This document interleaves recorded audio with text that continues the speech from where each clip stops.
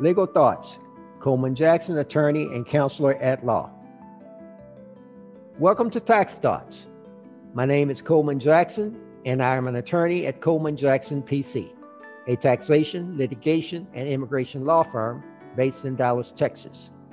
Our topic for today is income from discharge of indebtedness.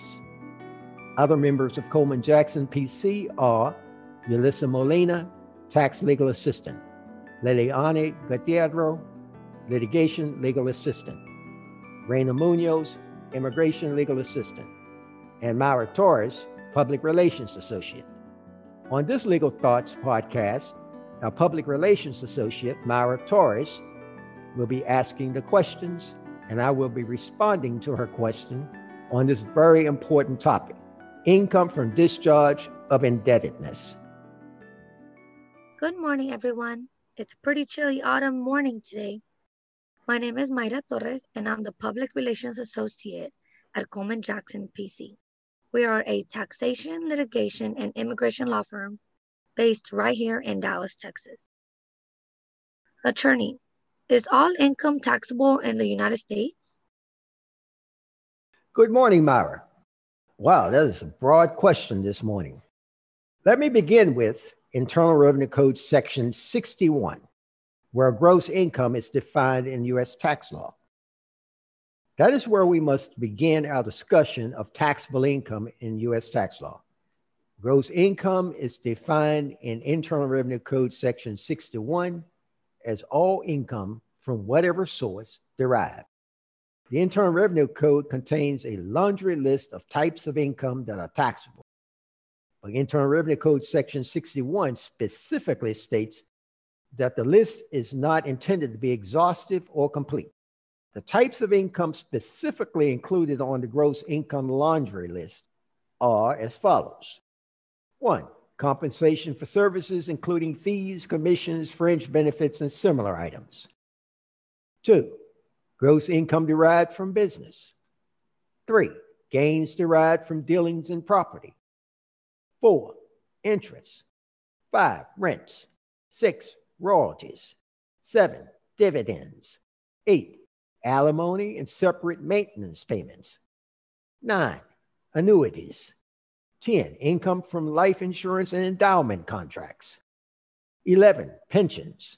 12, income from discharge of indebtedness. Let me repeat, 12, income from discharge of indebtedness. 13, distributive share of partnership gross income. 14, income in respect of a decedent. And 15, income from an interest in an estate or trust. Let me repeat. This list of taxable gross income is not exhaustive.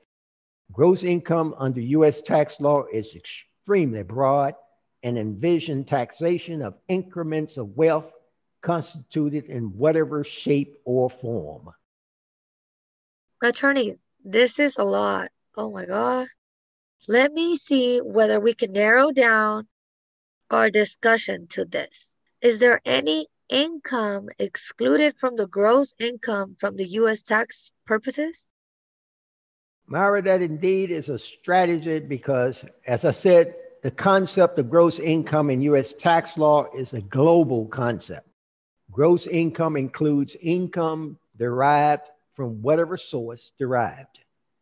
As for income that is excluded from gross income for tax purposes, let me just limit our discussions to income from discharge of indebtedness, since this could potentially be a looming problem as the economic impact of COVID-19 continues to hammer many families in their pocketbooks.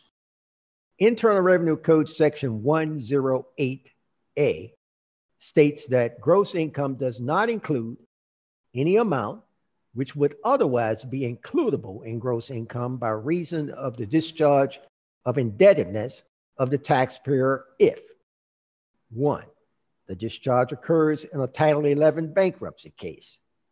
2, the discharge occurs when the taxpayer is insolvent. 3, the indebtedness discharge is qualified form indebtedness.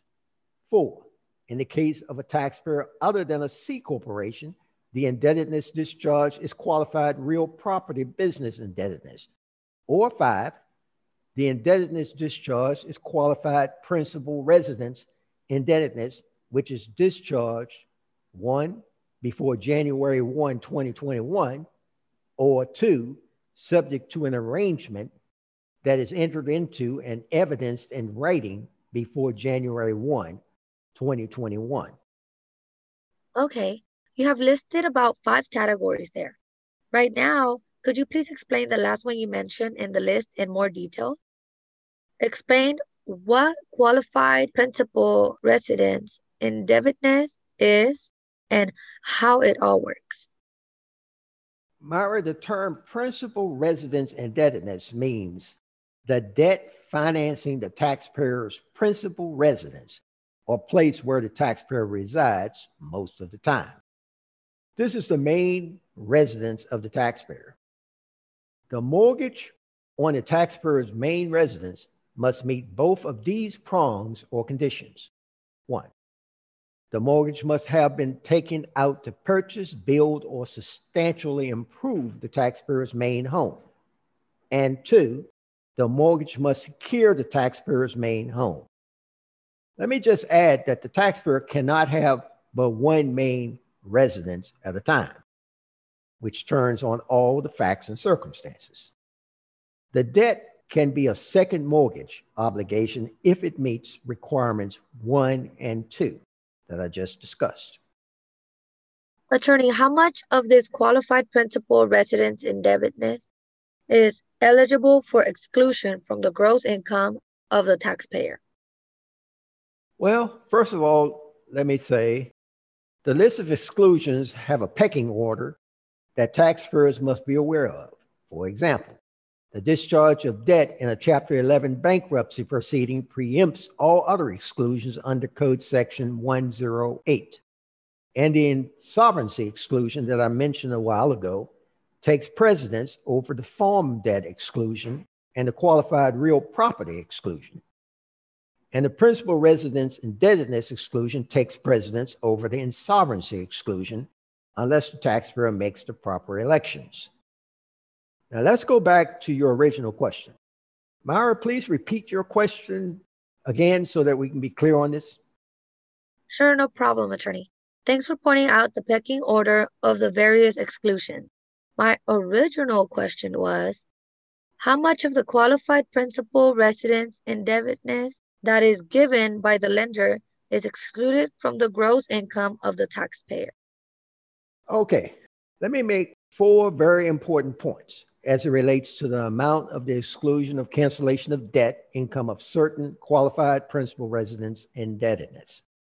Number 1, the exclusion of residence indebtedness only applies, for the most part, to debt discharged after 2006 and before 2021, or at least the taxpayer needs to have a written discharge of agreement in place by December 31, 2020. Number 2, the maximum amount of forgiven debt that the taxpayer can treat as qualified principal residence indebtedness is $2 million, or $1 million if filing married, filing separate. So it's $1 million. And number 3, the discharged debt must be directly related to decline in the market value of the taxpayer's main home or directly due to the taxpayer's disrupted or poor financial condition. Number 4, the exclusion amount is limited to the part of the discharged loan that is qualified principal residence indebtedness. That simply means that the exclusion is limited to the portion of the discharged debt that meets the definition of qualified principal residence indebtedness under the tax code that I discussed at the beginning of this discussion. Attorney, how does a taxpayer actually take the qualified principal residence debt exclusion? I mean, is this on the tax return they filed or what?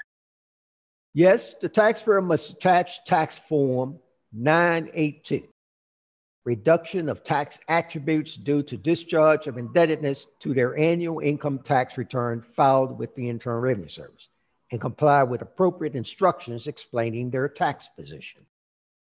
Myra, do you have any further questions with respect to types of income excluded from gross income? So far, we mostly have talked about qualified principal residence debt exclusion. And there are many aspects of this topic that we have not explored. I mean, we could talk more about debt extinguished through repossessions and foreclosures. Any specific additional questions at this time on this debt cancellation topic? No, attorney, I think you've answered all my questions. I do have a lot more though involving the exclusion of canceled debt from the U.S. taxation, but I can put them off for another time. Our listeners who want to hear more podcasts like this one should subscribe to our Legal Thought podcast on Apple Podcasts, Google Podcasts, Spotify, or wherever they listen to our podcast.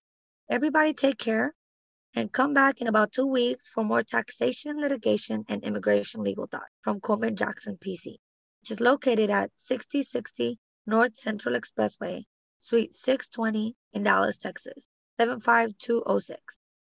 If you guys ever want to call us and reach out to us, our phone numbers in English is 214-599-0431, and the Spanish callers can reach us at 214-599-0432.